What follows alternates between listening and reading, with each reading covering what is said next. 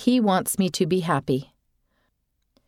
When I was rushed to the emergency room with both of my lungs collapsed, I thought I was at the end of my life. I was not yet ready emotionally or spiritually for the end, but my body was giving up on me. It was hard for my family to see me in that condition, but they remained strong, and I was blessed to have survived. My struggles did not end there.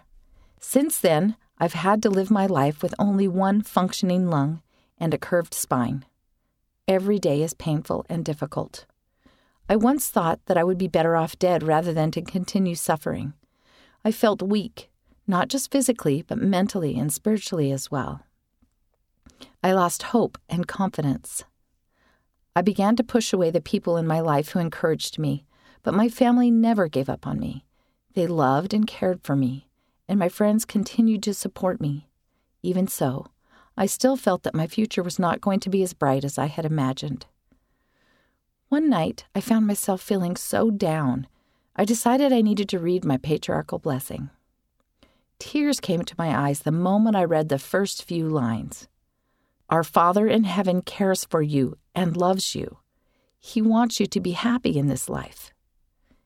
In that moment, I realized that Heavenly Father really has a very bright future in store for me and wonderful blessings for me to anticipate as long as I follow the path He wants me to take. Our Father in heaven knew that we would all struggle, so He sent His Son, Jesus Christ, to suffer for us and to comfort us. That's how vast their love for us is. I may still struggle every day of my life here on earth, but I know that their love will always be there for me, and their promises will be all fulfilled if I hold on and follow them. Precious Guio, Rizal, Philippines.